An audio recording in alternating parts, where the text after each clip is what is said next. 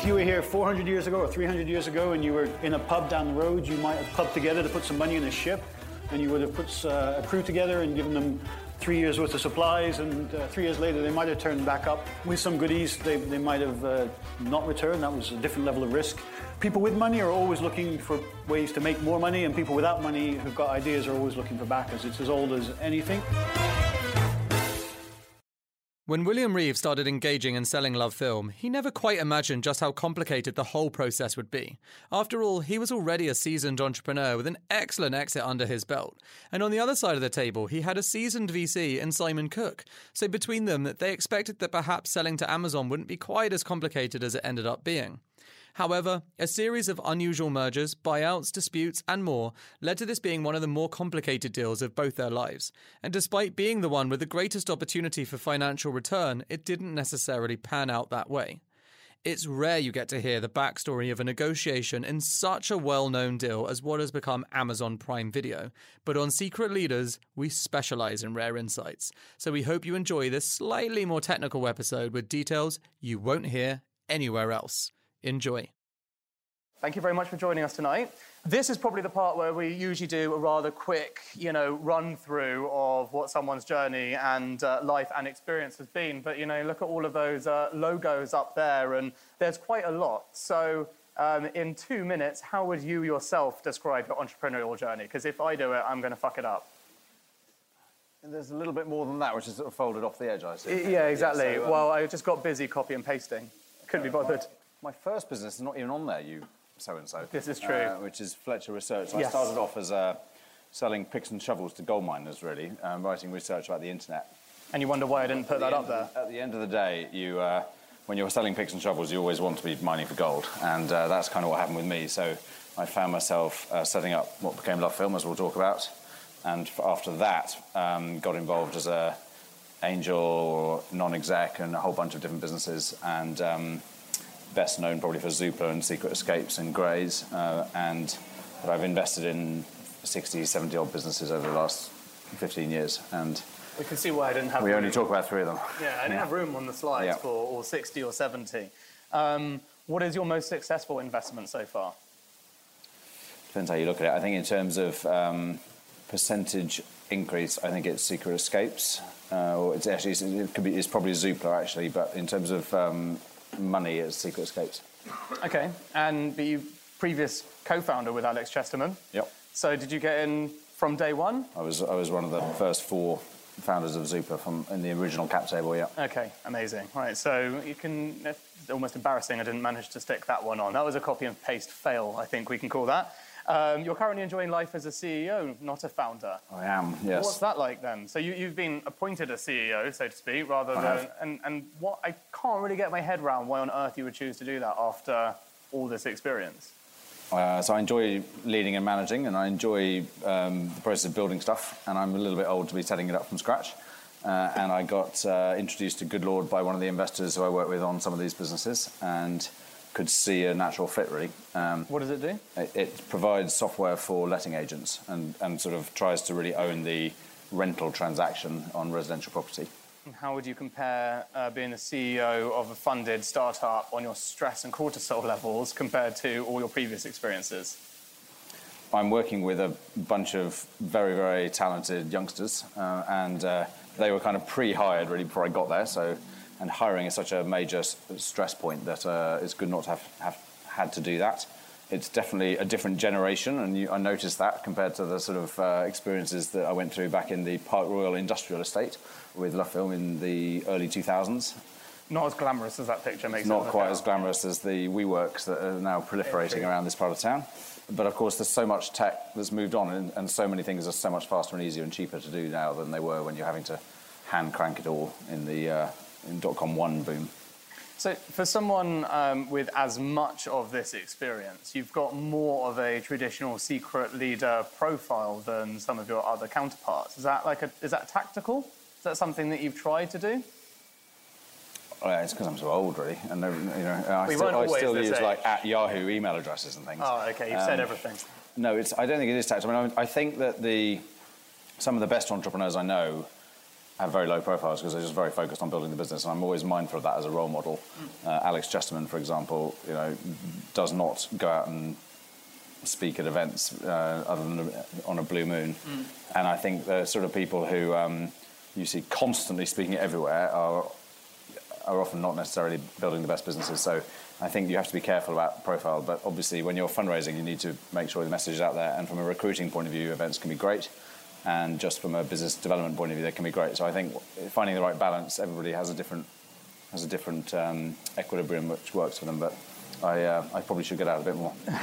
And you're best known in the industry, realistically, as the subscription guy, because so many of your businesses have been focused around subscription. Has that been completely purposeful, or do they just sort of come to you and you decide that makes sense, or how's that worked in your life?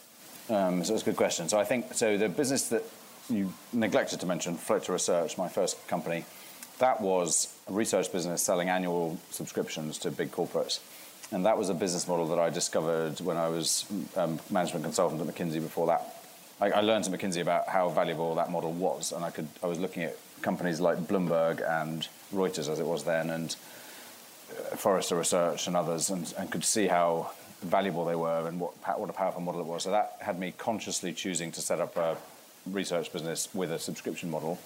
And one of the stories I would then tell in that business when we were selling our picks and shovels was we'd be analysing people at Amazon, and the sort of argument I would make was Amazon was creating a subscription-type model where the existing players weren't used to that, like book selling, because it was thinking in a lifetime value way, and it was essentially looking at the world the way almost a mobile phone company or a pay TV company would look at it. If I pay quite a lot to acquire the customer, but the customer stays with me for years, that's an economically rational thing to do, which from a normal bookseller's point of view was alien language. Yeah. And that was, I got to know those models quite well, and that was partly why I got interested when I heard about Netflix, which is what triggered the LoveFilm journey. It was like, oh, it's a subscription model doing something a bit like Amazon. That sounds really cool. That definitely has my name on it. And I think what's happened over the last 15 years is so many sectors are seeing this now where you don't actually need a subscription. And I worked for a while with in the grocery space, for example, and the grocery cohorts look better than any subscription cohorts, even though they don't have an actual contract on them. But they just have a level of predictability that gives you incredibly strong cohort behaviour. And that's the world of e-commerce these days, really, and that happens to suit those of us who started off in subscription. But it's ultimately what a subscription is a contractual reason to have confidence in your cohort. Yeah. And you don't need a contract to have confidence in your cohort if you've got a very strong and sticky proposition. But obviously that was the backbone for LoveFilm. Yes. So before we come on to that story, can I ask you to scoot along a little bit, and we'll have Simon Cook come and join us to the stage. Can we get a round of applause for Simon, please?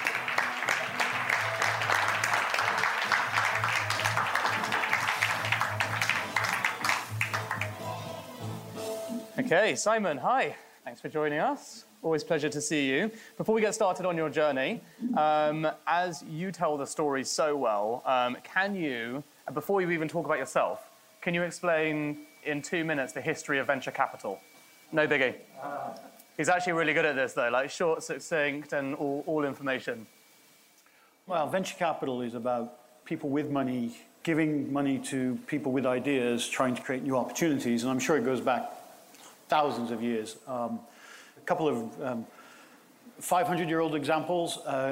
Gutenberg, when he was building the printing press, raised about 160,000 euros in today's money from 2 business angels in a one-times participating pref to get that business away at a 50% equity stake, so it was 160,000 pre-money pref deal. That was 500 years ago. He ran out of money in 1452. The angels crammed him down, and he lost the business. So that was so nothing the new. Angels crammed him the down. Angels crammed him down. They didn't have VCs then. They did. If you were here, story of Gutenberg. If you were here 400 years ago or 300 years ago, and you were in a pub down the road, you might have clubbed together to put some money in a ship, and you would have put a crew together and given them 3 years worth of supplies, and 3 years later they might have turned back up with some goodies. They might have not returned. That was a different level of risk. But when they came back, the crew would keep 20% of the profits, which is where the carry in the hold is the venture capital phrase carry, which is the 20% of the profits we get. So people with money are always looking for ways to make more money, and people without money who've got ideas are always looking for backers. It's as old as anything. It's an art, not a science. If you watch Dragon's Den, you'll see there's no scientific methodology in the negotiation and the valuation. It's purely how excited investors and how convincing entrepreneurs can be. Not a lot of art there either. I actually think in the UK, one of the engineer at 16, you have to decide to do sciences or arts. In America, you do both to 18. And here, because you learn to do good science, but you don't know how to tell the story, I think we have a structural challenge, because actually you need to do great science, but also then be able to explain to people in a exciting, storytelling way about what that might deliver. So, but venture capital is really about putting ideas and capital together in a risk-balanced way. Post World War II, which is a bit more real, the governments were trying to kickstart the US and the European economies. There were a couple of different groups set up to try and find ways to finance them. In this country, the government created something called 3i, where I worked for a number of years, which was designed to try and put money into startups here in the UK. And it was a government fund that went enlisted in the 90s. In the US, there was a man called General Draper, who's Tim Draper's grandfather. Tim Draper's our partner in California. His grandfather was asked, I think it was by Eisenhower, to set up venture funds in New York, and they were listed, believe it or not, in the 50s. But the tax and disclosure rules was too high, so General Draper moved to Palo Alto, and he bought an orchard, and he took an oil and gas 10-year limited partnership structure off the shelf, and because the carry was tax-free, he used that. And so the reason why venture industry is in Silicon Valley, and the reason why the funds are 10 years long, is purely down to General Draper's tax planning and personal desire for some sunshine. But the entire industry has followed that, and that's why the American industry looks very different from the European industry. We are bridging both. We ran private funds for a while, but then we decided to try and rebuild a new cool 3i and went public about 3 years ago. How was that? How was that process? Because I remember seeing you during the process quite regularly, and you aged for every time I saw you. I think you were there the night we kind of invented the whole crazy idea on a dance floor in a ski resort somewhere. Correct. So the original idea was actually on an ice trip where we were trying to get money out of institutions, and they were being really slow, and everybody in the tech industry invests in each other. And I was like, why can't we just get rid of the middleman, and why can't I get the crowd to fund my fund, and we'll just crowdsource a big venture fund? That was the basic idea of it, because there was just so much energy and enthusiasm. And many of you might actually have money in venture funds. You don't know, because you give it to your pension advisor gives it to somebody else puts it somewhere, and you might even have money in Axel's fund. You just don't know, and somebody's taking 2% on every step of the way. So we were like, how do we change that? And then we came back and we spoke to some lawyers and said, well, if you raise a few $100 million, you can't really do that in a crowd. That's illegal. You have to go public. So that was what led us down that route. We went public the week before Brexit at 120 million market cap, and we just announced our results. We now have a 600 million market cap. We did 111 million profits last year. Three years in a row with 50, 60% returns. That's amazing. Okay, so very credible man to have on the stage, battling it out years ago, though, with a younger Will Reeve, all right? How many investments did you have at the time? 60 now? 2 or something. 2, yeah. Okay, fine. So this is a much greener William Reeve. So now you might imagine hearing some of their basic background. These are 2 very seasoned people who've seen a lot. But, what was it, 8, 9 years ago when the deal was happening?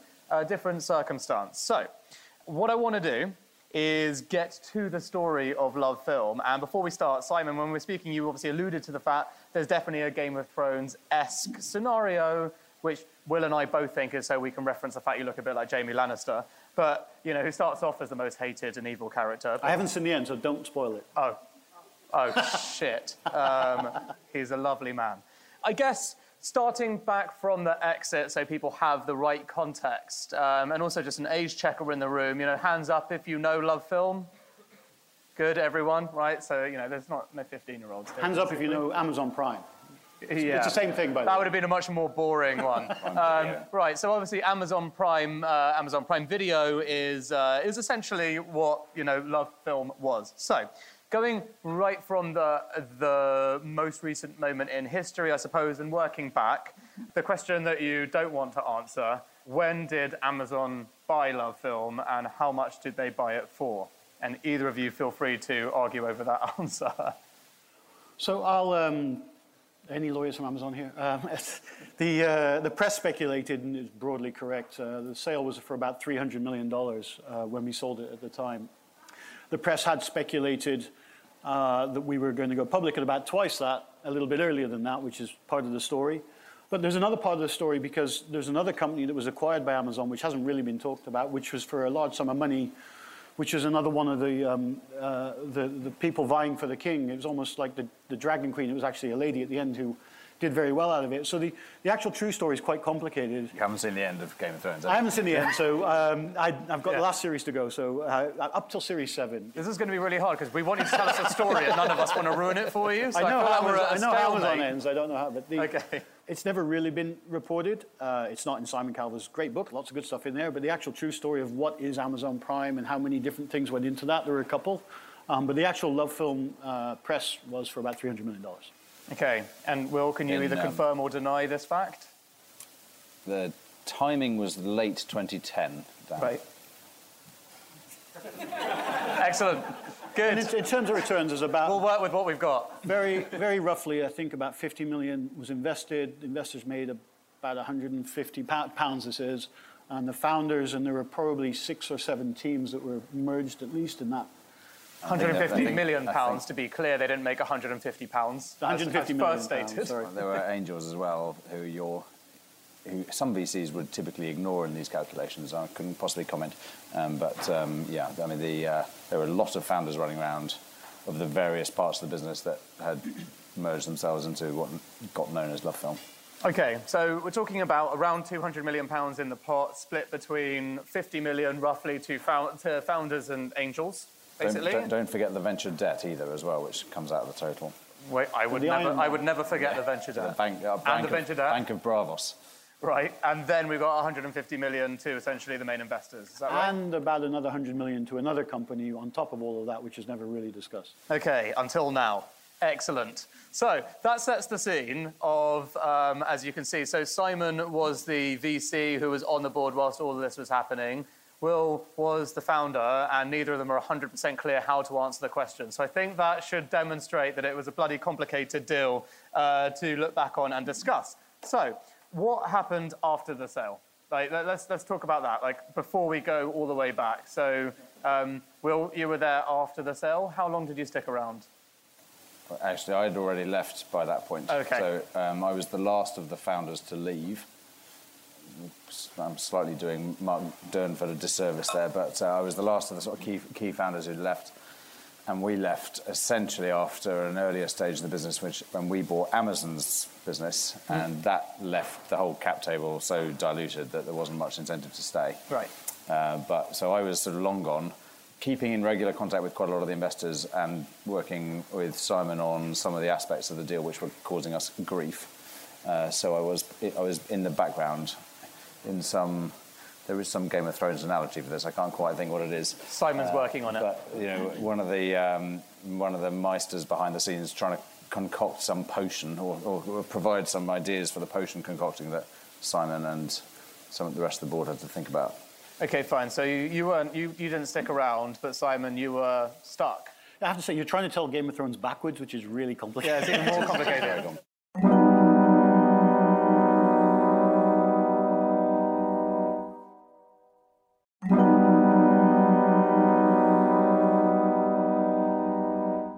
If you're trying to grow your startup and you're dealing with companies outside of the UK, you're probably going to need ISO 27001 at some point. It's not the sexiest acronym, but it's basically the global standard for proving your security practices are up to scratch, like how you handle customer data. The same goes with SOC 2. You're going to need it if you're a SaaS company. But achieving these security frameworks can be very tedious and very costly. This is where our partner, Vanta, comes in. Vanta automates up to 90% of the work for certifications like ISO 27001, SOC 2, GDPR, HIPAA, and more, getting you audit ready in weeks instead of months, and saving you up to 85% of the cost. And as a special offer, our listeners get 20% off Vanta. Just head to vanta.com/secretleaders. That's VANTA.com/secretleaders for 20% off. There's a link in the description.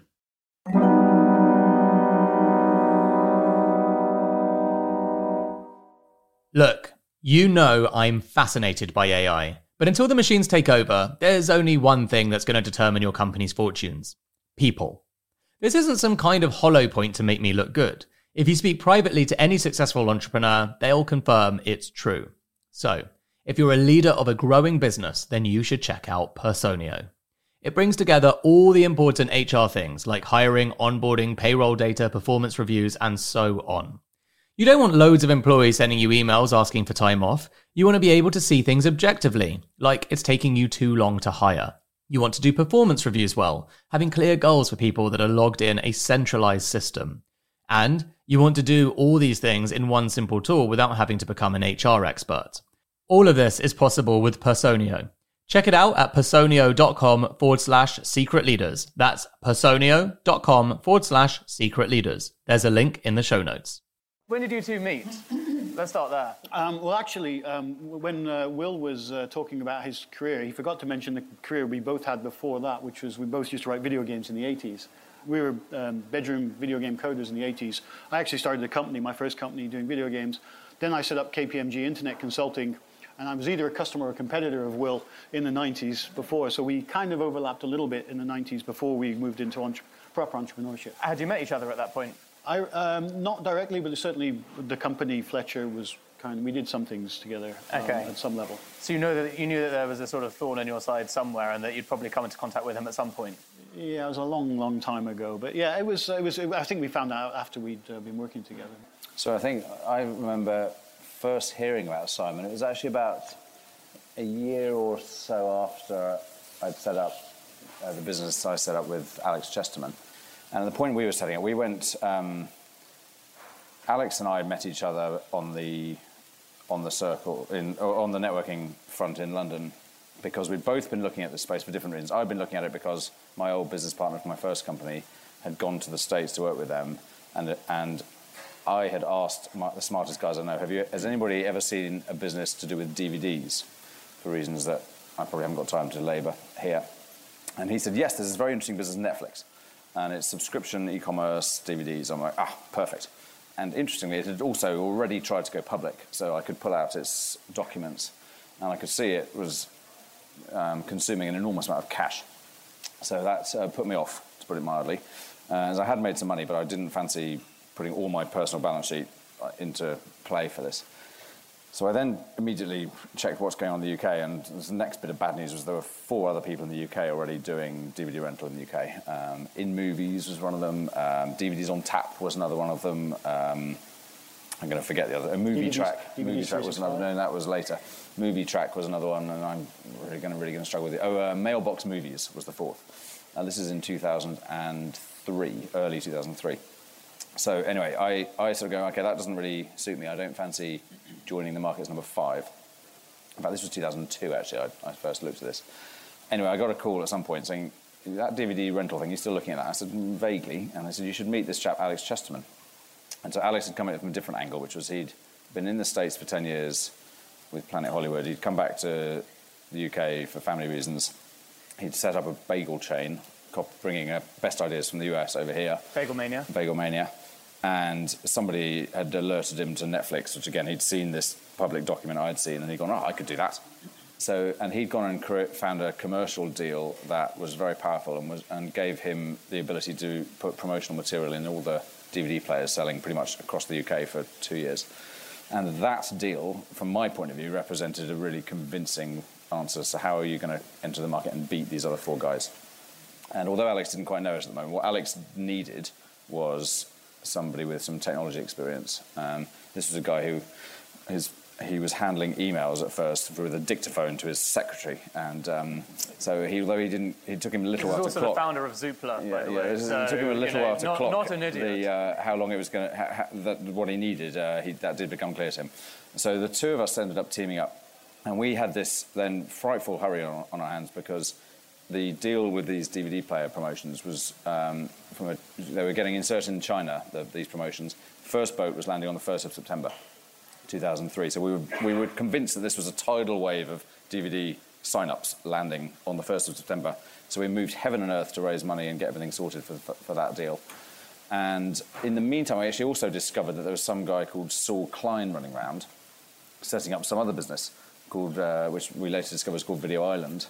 And actually, Video Island, through just complete coincidence, also went live on the 1st of September 2003. So there was quite a bun fight emerging. And winding the clock forward a bit to get, this is a long answer to your question, Dan, of how did we meet. We were then, almost a year later, for various, by this point, we'd bought one of the 4 existing players in movies. And we had put out feelers to all the other characters, did they want to get bought? And the Kleins were like up for a chat until they suddenly went very, very quiet. And again, with hindsight, I know what this means, but at the time I did not know what that means. We were doing very, very quiet, not answering emails, not doing anything, until June or whatever it was, 2004. They suddenly popped up in a fanfare, coincidentally at the same time as they press released that they just signed, raised Series Z or whatever it was. And they'd raised money from Cazenove Private Equity, I think it was. Is that right? Yep. Led by Mr. Cook. And actually, sorry they haven't been able to talk to us for a little while, but now would be a very good time to talk.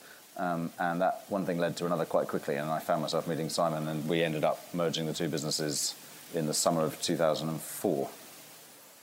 Yeah, I mean, so the analogy is with Game of Thrones, you've got Netflix is coming, right? Winter's coming, Netflix is coming, and you've got between 6 and 10 different groups all trying to win. And actually, it's not hard. You buy some DVDs, right? And you set up a website. So to get to your first 10,000 isn't that hard. To scale up to millions is a massively complicated thing and required a lot of money. So we looked at all the different players. But Saul had been brought in by Simon Franks to Video Island, had some money from Index and from Benchmark. And we thought, well, this is largely a capital game. So wherever we plant our army, our big check, will kind of tip the playing field. So everybody was jostling and talking to each other, but we thought let's make a bold move. But we only had about $10 million of equity to put down. So we went to the Iron Bank, or venture debt, Krios, and we convinced Ross at Krios to also put in 10 million of debt. Now this is a company with £1 million of revenue. How could you put $10 million of debt in? Because they had the DVDs were the asset, but Ross was worried about how does he get his assets back. But then we realized we've got the credit card numbers of the customers. So he didn't have to actually collect the DVDs, he could just charge the customer. So we managed to convince the bank to lend us. So we put $20 million into Video Island. This then sort of tilted. So we had the biggest army, and then the different groups came to us, apart from, of course, Thomas Hoag at LoveFilm. So we then built, with William, Video Island Screen Select. We had one army, and then the other group that was acquiring, and we acquired 3 or 4 ones after that. We did, yeah. We acquired quite a few, and Thomas had gone and acquired DVDs on tap. He had, it's worth just getting a quick dig in at Thomas here. Thomas owned the whole business, basically, and had decided he needed to rebrand it, and he came up with the name LoveFilm. Now, Thomas is Norwegian, and very proud of his Norwegian roots, and designed the Winter Olympic opening ceremony for Norway, or something like this. Anyway, he's a very creative character, and very proud of his ability to come up with the name LoveFilm. And got the URL in a whole bunch of countries, but not Norway, which proved to be very irritating when we found ourselves buying a Norwegian business a bit later. And what he certainly never told us, or certainly he never told me, I'm prepared to believe Simon knew and kept it under his hat, was that LoveFilm actually is quite a rude word in large chunks of Europe, signifying porn films, basically. And especially it signifies that in Norway, where Thomas comes from, and which I think is partly why he never got the URL for it. Anyway, sorry, I was digressing. Yeah. So you're now sitting on a porn empire. You've rebranded to. Well, so this is the interesting. So as we were all trying. So again, winter's coming, Netflix is coming. We're all trying to win the market because we all want Netflix to buy us, right? So that was the whole. Can I just interrupt a moment here? Winter came. Well, we'll get to that. No, it came in 2004. Yeah, but it didn't really. No. Netflix invested $15 million in entering the UK market in, I think, 2004, maybe in 2005. They breached the wall. They took a massive warehouse in Peterborough. They created an office with 30 people in Covent Garden. They bought Peterborough, Winterfell. Yes. Of course. I think it's more the miserable one with a really tall turret that you can fall. Anyway, on the East Coast, they bought a load of DVDs, and he said, Reed has some quite hilarious moments along this journey. Reed said something like, So this is Reed Hastings, the founder of Netflix. And he said, when asked by analysts or something, is there anything that would scare you? He said, there's only one thing that would scare me, which is Amazon coming after me. So then the following 6 months later, when he hasn't launched yet in the UK, but he spent $15 million setting up for launch, Amazon, somehow it leaked that Amazon was about to enter the market. And Reed Hastings panicked, basically. And he also, I think at the same time, he just raised his prices and his churn through he basically went onto a massive about turn, and he wrote off the entire UK investment. So we managed to pick up quite a lot of those assets on the cheap, actually, including his DVD library. But winter wasn't too frightening at that point in time, because even though he'd hired loads of people, spent 15 million, which was roughly more than we had at that point, our bit of the business had raised, we concluded he was too scared to compete with us. And so the next chapter in the journey is we've got LoveFilm and Thomas Hoag has acquired 5 or 6 companies. We've got our army with 5 or 6 companies. And ultimately Amazon and... Hang on, sorry. We need to talk about the bit which the VCs were most stupid on. Can we do that? Which bit's that? Which bit's that, he says. Well, you can't ask Simon to reference the bit the VCs were most stupid well, on. I think Simon will accept the fact that there was some stupid VC behaviour going on here, which was we need to go and buy some continental businesses because we're only in the UK. And we obviously need to sell to some American business, and they will think Netflix will buy the biggest European. They will think when they research Europe that it's a single market and that it's we need to be everywhere in Europe, and so we need to go and plonk some flags. That was pretty much the language used in as many European countries as possible. Yep.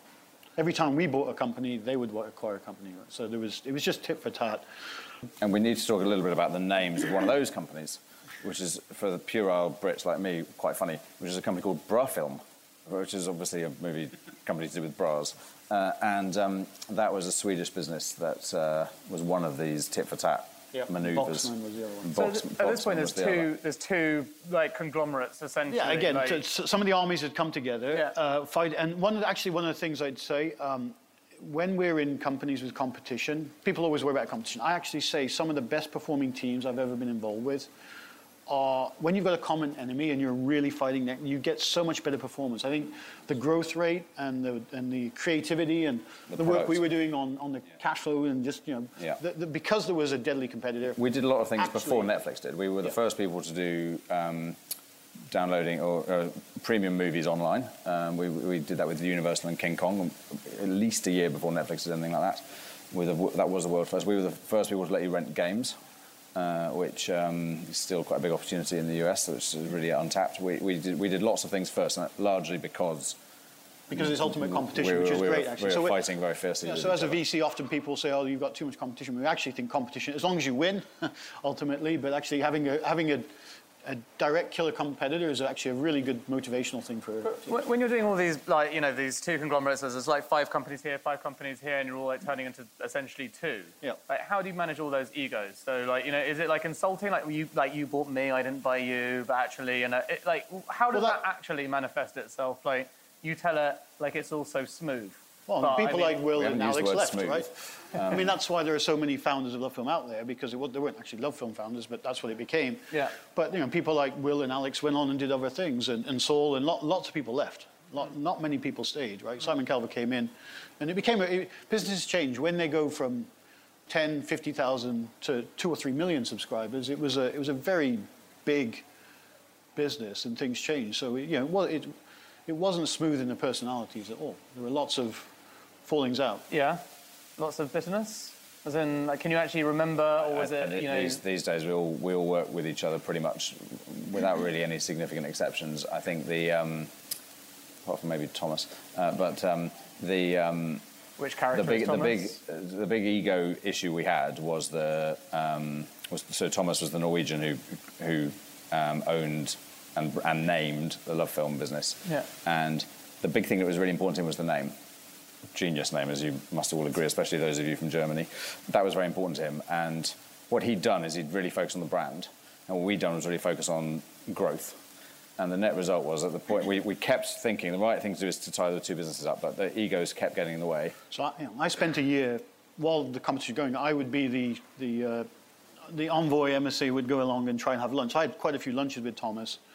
ultimately trying to broker some kind of let's get together and fight the North. And actually, one of the key relationships there was I had quite a good, admittedly, personal headbutting relationship with Mark Livingston, who was when I was running our business, he was running their business. And Adam Vulcan was quite. And we had a lot of we had investor egos getting in our way. We had actually quite a lot of egos in the way, but there were some ongoing relationships, and ultimately it became clear. A couple of things Thomas needed, but the main thing he needed was the brand. And by this point, we were twice as big as his business. So at some point, he'd overtaken. When we were busy integrating one of our bigger acquisitions, he'd overtaken us, and then we'd become almost twice as big. And we were fussed about growth and not brand, and he was fussed about brand. And we eventually realised, it doesn't matter about that. And we did a little bit of user research on brands, and confirmed mistake we made was it only in the UK. But we confirmed that LoveFilm brand was at least as good a brand as any of the brands we had. Yeah. And we went, fine, he can have the brand, don't care. And yeah. So that was coming back and trying to negotiate. It ultimately. So the first thing Thomas said is, I can't work with them. You have to buy me out. So we agreed a price. I went out and raised 50 million of debt and equity. Went back to Thomas and said, here you go, we'll buy you out. And he said, well, if you like it that much, I'm staying in. So he then threw that deal out. You're getting an idea about Thomas there. And so we went back to the equity deal, and then it became about the brand. So I had to go back to their board and say, come on, guys, the brand's not that bad. So it was a year of constant back and forth trying to get together and figure it out. Ultimately, we did get there. Thomas was one of the winners out of this process, though, no question. And the rest of us were probably putting a bit too much store by, let's just get the deal done. And I was always worried about what I call press release risk, which was the idea that I might wake up in the morning and get a news alert that says, Netflix has just bought Thomas's business, or something like that, and that always worried me. And I think the big motivation to get the deal done was we sort of really eliminate press release risk. And Thomas got probably one of the best deals out of the whole process. And Thomas mainly because he borrowed the debt to finance it, so he managed to get his equity stake quite cheap because he bank financed it rather than equity financed it. Right. It's a complicated story, but he did quite well because he borrowed somebody's money to do the whole deal. So at this point, there's two big companies. When do they become one? Like at this point? So we merged those two businesses in the middle of 2006. Okay, and who manoeuvres, and what does the board look like when you're having these conversations? You kind of everyone on the board. That's partly where the whole egos can get in the way. Yeah. And that was, that was quite a complicated bit of geometry, but Simon's described it accurately, that effectively he then decides he wants to be in rather than out, which threw us a bit of a wobbly because we were expecting him to be out and to have full control of everything. But at the same time, we were almost twice as big, so we were sort of clearly going to be the guys running the business. And this is all relevant to where the next stage goes, by the way. So we're trying to not drag this out. But Thomas wanted his say on how the top team was assembled, and there were two things he really pushed for, if I remember rightly here. One was his head of branding, who's an amazing guy, Simon Morris, who really wanted Simon to be on the team. And we didn't have too much of a problem with that because we did understand they had done a good job building a brand, as our user testing had showed us. And the other thing that he was absolutely determined on was that Alex Chesterman must not have a role on the team. And he really hated Alex for various reasons. And so he chucked off the team somebody who I regard as probably amongst the top 2 entrepreneurs in the UK. Alex was fine with that. He was like, that's no problem. I have many other great businesses left in me. So off he went. But then we had the rest of the whole management team, and we had...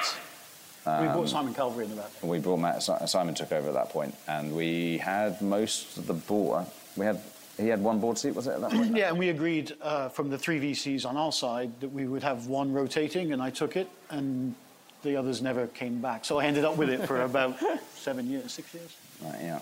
Okay, so where does this go? So, you've spent all this time basically creating one company. Just to mention, because it's a good question, Dan, like all the issues. One of the major issues, and I say this having done 7 or 8 acquisitions and thought about more of them, one of the major issues is office location. And that was a major pain point. And actually, we ended up... our head office was in sunny North Acton, and that was a pain point for them because we closed their head office in Hammersmith Down, moved it there. But we took their warehouse location and we closed our North Acton warehouse and moved it to theirs in Peterborough. And those are some of the most contentious issues. Yeah. Okay, and Amazon, is in Slough. So if Amazon's the Lannisters, we've united the North, we've got another other group, we've got one big army, and then Amazon pops up, and we have to decide, in order to defeat Netflix, we need to team up with Amazon. So arguably, right? one of the earlier alliances that we managed to cast was before that, and this was thanks to Saul. So Saul had done a white label deal. Saul was only with the business for about a year, but in that period, he'd done a white label deal with Microsoft, which turned out to be a complete flop, and with Tesco, which turned out to be really quite a big deal. One among the other things going on in the space, Blockbuster launched, again, in the UK ahead of anywhere else in the world, on a competitor with us, and they price matched against Tesco, which is not a good place to be. If anybody's ever tried price matching against Tesco, I don't recommend it. And that was one of those sort of interesting ones where it's almost like the Dornish army has arrived out of left field and you're not really expecting it. And we'd always expected to be able to move our prices upwards. But when we had Blockbuster and Tesco going toe-to-toe, Tesco was out with us as a white label partner, but they insisted on pulling prices down, not moving them up. That threw us a bit for six. And that was partly why... So then the bun fight really started when Amazon entered our market a year or so later. And again, they came in essentially viewing Tesco and Blockbuster as the sort of two prices they need to set against. And, so then at this point... It was still DVD rental. It was still DVD rental, and this was all in 2005 and 6, and we were now at this point in the sort of two opposing clans, if you like. We had Thomas's lot, and we had our lot, but we had a common enemy, which was Amazon, and we all had this sense of Netflix is coming, which was either winter or summer, depending on how they did that and and whether they bought in.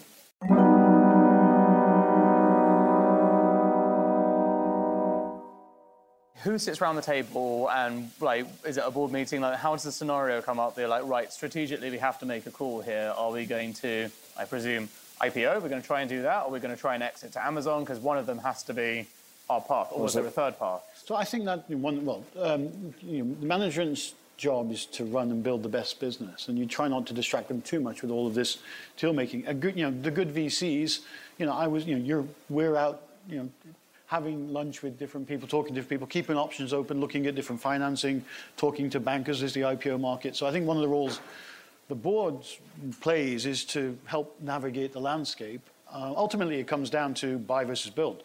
Netflix actually has never acquired anybody, I don't think, and they've just built the best product. And sort of the moral of the story might be just focus on all this deal doing is very clever stuff, but actually, if you give customers the best product, and come up with killer content, you just win, right? So the board would run around and come up with ideas for deals. Management would be like, we're trying to run a business, and every time these acquisitions took place, it's a year of integration. I mean, it's not just, we've bought LoveFilm. You have to then sit down for a year and combine the teams, combine the tech, these are massively distracting obligations on the team who are trying to make money for all of us. So, a good board and investor won't be throwing ideas all the time, and we'll try and fend off a lot of stuff. But with Amazon, I think it came where they actually decided they didn't. They came in, they tried it, we were beating them, and they said, we were winning. Tell you what, you're winning, we'll join forces with you. And we bought their business, which is about the same size, I think, for about 30%. So it was a slightly better deal in our favour. They were about a third of ours, and we gave them about a third of the equity, very roughly.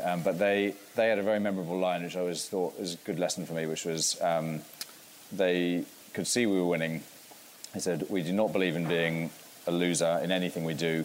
We'd much rather have a small piece of the winner than a big piece in the loser. And that was their indication. They'd much rather sell to us than compete with us. And but they also wanted, in fact, I think it was I think they were about a third of our size. We gave them about 25% of the equity, if I remember rightly. But what they wanted was some ability to buy out the rest of the shareholders at some point in the future. They viewed it as something of an option on how digital would play out, because we hadn't launched digital yet. Actually, we had just started. Actually, we were doing King Kong and stuff like that, but it wasn't. The numbers were immaterial, and they felt that, as we did, that whoever had the big customer base was ultimately going to win in the digital space, and they wanted an option to see how that worked, and depending what happened, then to buy out the other shareholders. But we didn't. We negotiated very hard for Amazon not to have that option, and we kept them below 30%. So the idea was we wanted to go public, so we hired Goldman Sachs. We were looking to go public, And with less than 30% with a strategic owner, they don't have the strength to force a sale. And so... Or to block a sale. Or to block sale. So we were very friendly with Amazon. We were going public, a big valuation. They were supportive. As digital started getting more interesting... And this was in this is summer 2008. Because we just... Oh, maybe it was, sorry, yeah. Because we just finished... I left just after we'd finished integrating their business. The easy bit of that was the UK. The difficult bit of that was the German business, where they were bigger than us in Germany. And as soon as that was done, I left. That was summer 2008. And it was probably 2009. So 2009, financial crisis, we couldn't go public, and DVD and digital starts to take off. So this friendly firm that was backing us as the winner just had a little change of heart. Amazon, the friendly firm. So everyone knows them as a friendly firm. So we had these three armies going up against the North, and now one of the armies decided to turn against us, and we had some very strange behaviour where they had a board seat, and the guy on the board would say one thing, and then we'd send documents off to get approved by the shareholders, and it wouldn't come back. And so there was clearly a very interesting dynamic for a while where their agenda was completely unknown, and to the point where we would try to approve the annual budget or management bonuses or the REMCOM, and the guy would approve it and send it to Seattle, and it wouldn't come back. So we spent a year in not knowing what was going on. And obviously the IPO market was shut. And the financial crisis was causing massive distress all over the place, including for certain family offices we could mention. Yeah, and so a certain key investor from the country next to Sweden.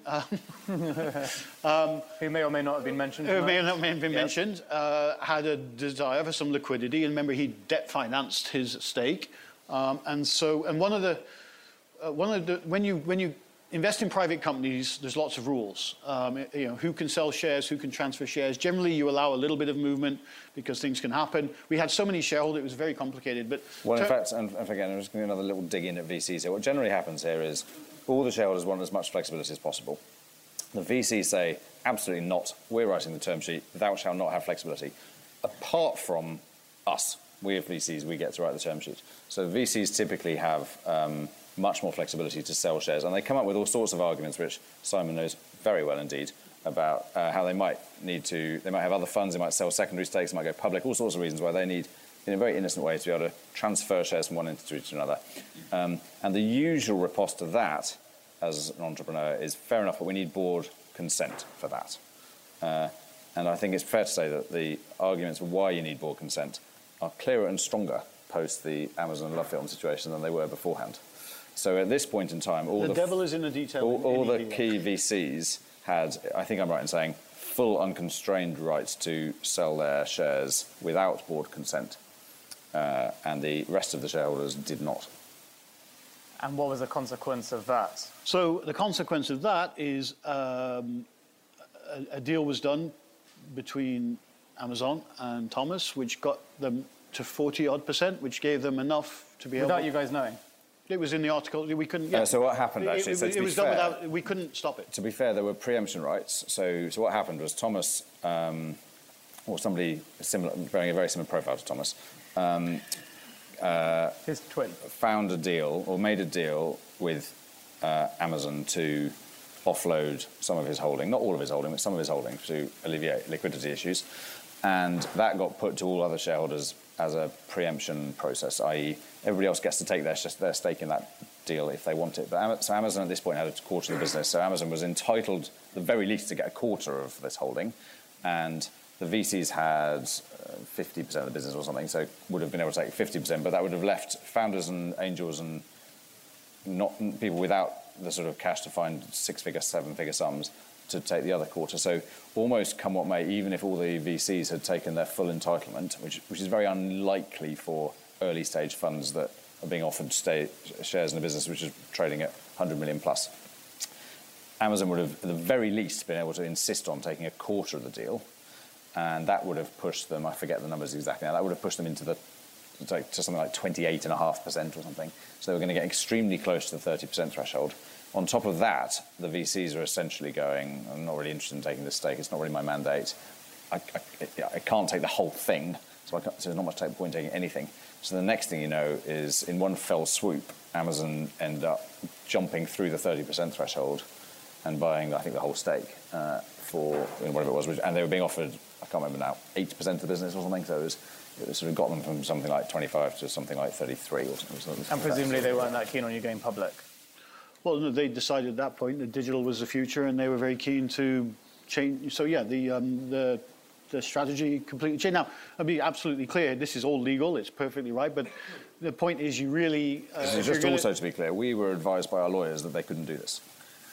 Before, when we said we need protection against them being able to block stuff, we were assured we had protection, and we had it. And there was a special agreement that said they always needed at least one other investor to support them to block anything, which they signed as part of that process. But Thomas was one of the. I'm sorry, I think LoveFilm was. No, so I'm not saying they couldn't, but so yeah, I think what our lawyers didn't consider was the possibility that we might break ranks. Yeah, I think again to the Games of Thrones. So people think you build a business, you sell it. The gamemanship between the different shareholder groups here ended up with a position where they could make an offer that was a reasonable offer. This is all legal. Yeah. But without, these deals are so complicated, these agreements are complicated. Nobody sets out to, Amazon I don't think set out to create a document that gave them the ability to do this, but they have a lot of lawyers. They got one.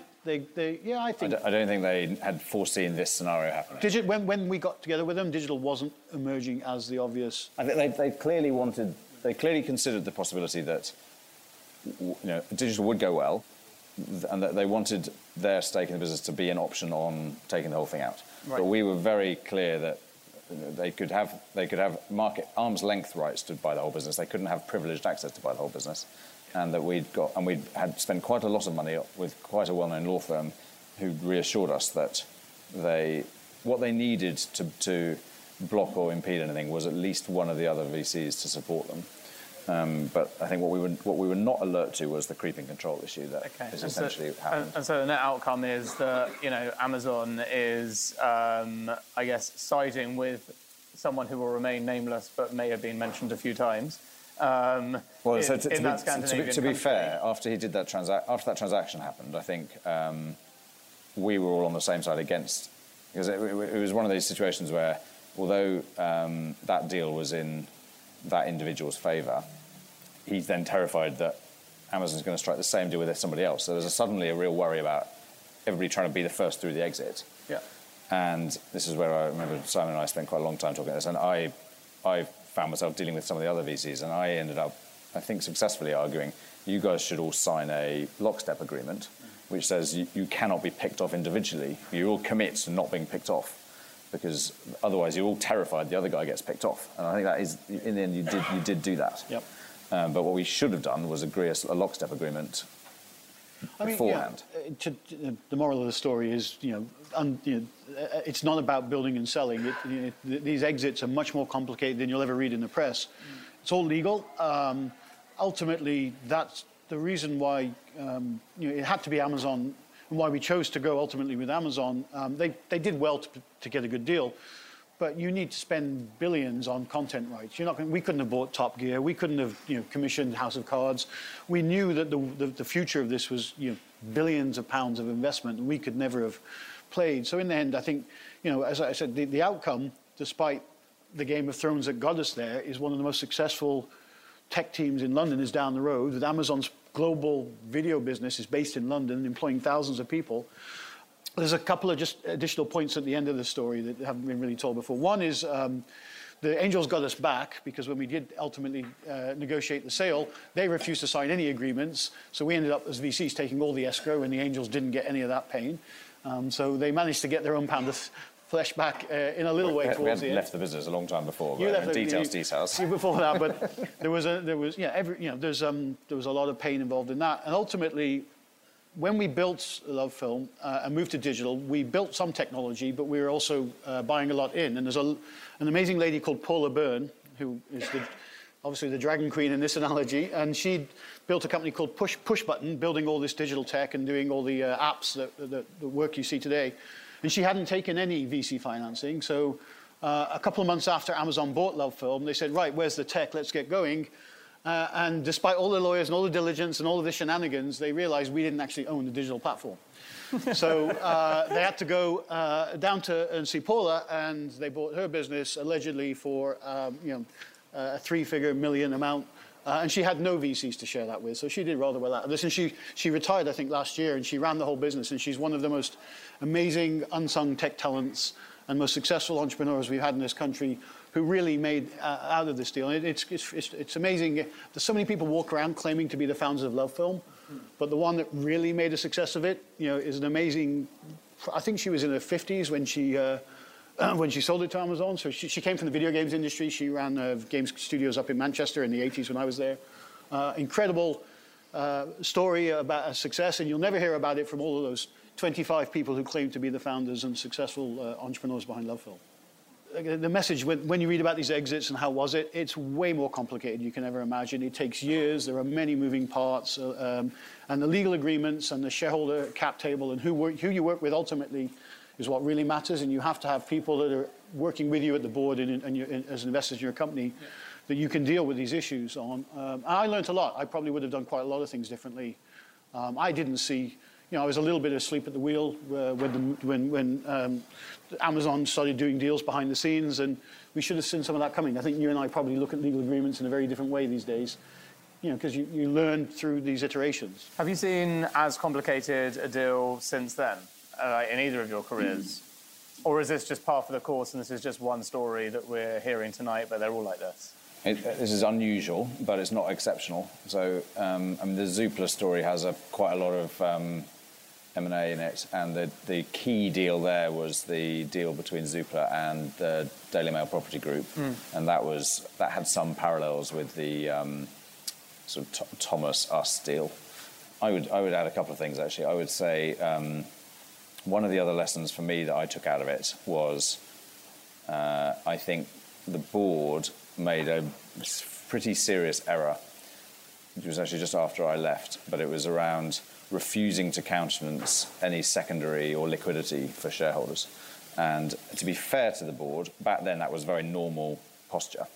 But this was not normal times. This was 2008, 2009. And I think ultimately Thomas is not a bad person, as one might inadvertently conclude. Those times were very difficult and stressful, and liquidity was very hard to find. And the deal that Amazon were able to do was because essentially the board left all the shareholders who wanted liquidity no other option, and that, with hindsight, was not a good call. And there were probably other deals to be done around liquidity that would have stopped the thing exploding, basically. The other thing I'd say, sparing his blushes, is we definitely learned a lot in this whole thing. I learned some of the key lessons I learned from Simon, and this is my first time in a VC-backed business.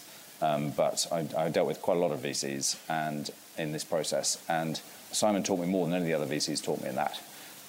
And a couple of the things that he taught me, I think, are really very, very much to his credit, and I've still found useful to this day. One of them was this whole venture debt thing, which wasn't obvious, actually, and our other VCs were not especially keen on that. They had a very selfish mindset of essentially, if there's more capital to be put into this business, I want to be putting it in there. And I and Alex were very dilution sensitive and felt and actually, to be fair, also Netflix's share price had halved in this process as well, so we were not keen to be raising equity money. And Simon came up with this concept of why don't we take a look at using venture debt, which was a very brand new concept really, and that wasn't really in his fund's interest, that was in the business's interest, but it actually was really useful learning for us. And Simon then taught me something, an incredibly valuable lesson that in fact, Simon was quite irritating at this whole thing for quite a while, but it was all about cash and cash management. And one of the things that was happening was every month we ended up with a little bit more cash than we had forecast to have. And Simon kept asking, why is that? And I was responsible for finance at this point, and I kept thinking, well, it's because of this, or it's because of that, or it's a rabbit that's just climbed out the hat, or there's some lightning bolt that's just struck, or whatever it was. And every month those rabbits and lightning bolts were happening, but Simon just kept on it and going, there's something more going on here. There's something you haven't modelled properly. And this was despite the fact that our basic model of the business was it needs a lot of cash. We've got to buy a lot of DVDs, we've got to do a lot of marketing, we've got to pay the Royal Mail, it's very expensive. And Netflix was demonstrating just how expensive it could be because they were buying bucket loads of DVDs and all this stuff. And actually, thanks to Simon not giving up on this one, I eventually managed to figure out what was going on. We discovered actually that the cash model was not what Netflix was doing, and it was much better than Netflix's model. And it actually meant that, contrary to our expectations, the business was generating cash when it grew, which was counterintuitive. And that was really useful. And once we worked that out, we were able to save ourselves an entire fundraising round. So it probably wasn't to Simon's benefit, that one either. But that was an incredibly useful lesson for me around working capital and paying attention to capital. And it's the sort of thing which doesn't show up in investment decks. And you normally model your P&L and you maybe think of it as then it's EBITDA, and then EBITDA becomes cash. And that's about as far as you ever go. Even to this day, that's about as far as you go. But it really made a big difference there. And Simon had the sort of smarts to know there was something a bit funny going on.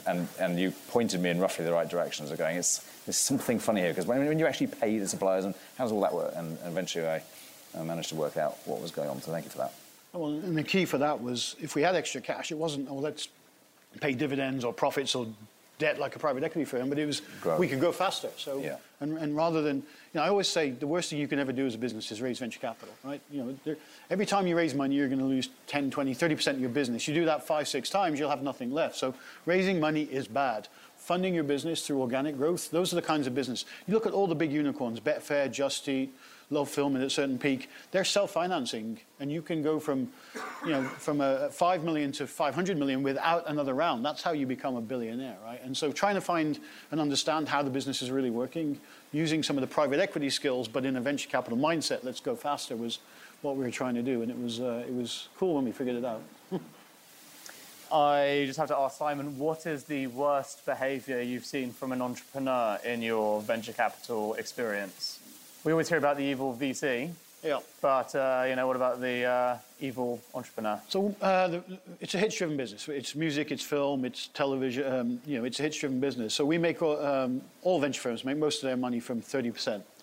The other 70%, there's a perception they're worthless. They're not. There's actually good value. You might have 100 employees, 100 customers, be turning over 10 million. And just because it's not going to be worth $1 billion doesn't mean it's not interesting. So 70% of our exits are where we get our money back. But in order to do that, you have to recut the cap table, realign interests, and say, guys, it's just not going to be what either any of us thought it was. So let's work together to find a good outcome. And there are entrepreneurs and other investors, to be or angels that work with us and see that, okay, it just wasn't the right idea at the right time. Before Skype, there were 10 VoIP companies. We had one. Being at the right place at the right time is largely luck. Good teams can be there at the beginning, but a lot of the times you're not. And so the worst thing an entrepreneur can do is just be so, rigid in trying to, continue to believe that the $1 billion is coming. Let's just keep spend. When actually, the real cost, and to Alex Chesterman's point, is the opportunity cost. If Alex had just been stuck in there saying, I'm not leaving, this one's going to work, he never would have created Zoopla. So what entrepreneurs have to do is, and they forget about sometimes, is the opportunity cost of going to do something else. Say, this one hasn't worked, let's call it a day, let's walk away with $1 million, let's go do the next one, because the next one could be, the big one. And there are quite a few entrepreneurs who just refuse to kind of give up when, they should. And as an angel investor, would you say the same thing? What's the question, sorry? So what's the worst behaviour? Well, worst behaviour you see from entrepreneurs? Selling your stake to Amazon. No. I've made a lot of investments. I've only seen one case of probably outright fraud. I've heard of one or two others, and they certainly do give pause. I think that the whole industry is sort of pushing entrepreneurs into sort of ethically difficult places, because everybody wants to hear some amazing story and some big unicorny plan, and in the real world, usually the actual plan or the numbers of people would actually take out a mortgage on their house for is going to look quite different from the one presented to investors. But I think I haven't seen any situation where I sort of can't bear to be in the same room with people afterwards, other than the one outright case of fraud, which was a mobile taxi booking business, unfortunately about 10 years before Uber came along, very much ahead of its time. And those situations are rare, thankfully. Thank you very much, guys. You've been awesome guests. We have a round of applause for our guests.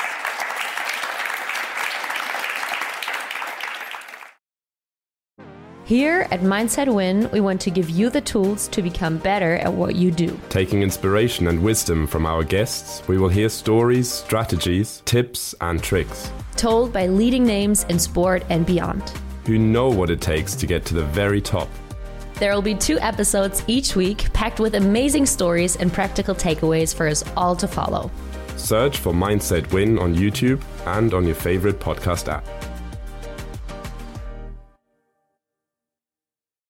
Next week on Secret Leaders. I watched the film The Holiday and I thought, does that even exist? All the money from my exit's been spent on my house, which is currently sitting empty. What I really want to do is go on holiday and stay in a home, but it was early. And it felt like there was a slice of that behaviour, which was people like me, people with families, people who like to travel, who are homeowners, who wanted to swap their home or their second home in order to go on vacation. That was Debbie Wasco, the founder of Love Home Swap, that she sold for over £50 million and is now the founder of Albright, a club and community that celebrates and connects women at work. To see how she views the future of business and equality, you'll just have to tune in or you'll miss out. We hope you enjoyed this episode. It was brought to you by me, Dan Murray-Serter, producer Rich Martell, editor Harry Morton of Lower Street Media, and marketing by Hannah Russell of Mags Creative, and stunning visual design by our talented designer Christina Naru of smartupvisuals.com. You can check out show notes, transcripts, and our upcoming live events on our website secretleaders.com. If you've not yet, please hit subscribe, leave us a review, tell a friend, take a screenshot of this episode and add it to an Insta story. I mean, you know what to do. And tag us at Secret Leaders or at Dan Murray-Serter, and we'll add you to our story in appreciation back. Rich and I put together Secret Leaders for free because we love our day jobs as entrepreneurs, but every time someone takes the time to share it, it means a lot to us. So don't forget, it's the little things like that that keep us coming back every week and every year into the studio. See you next week.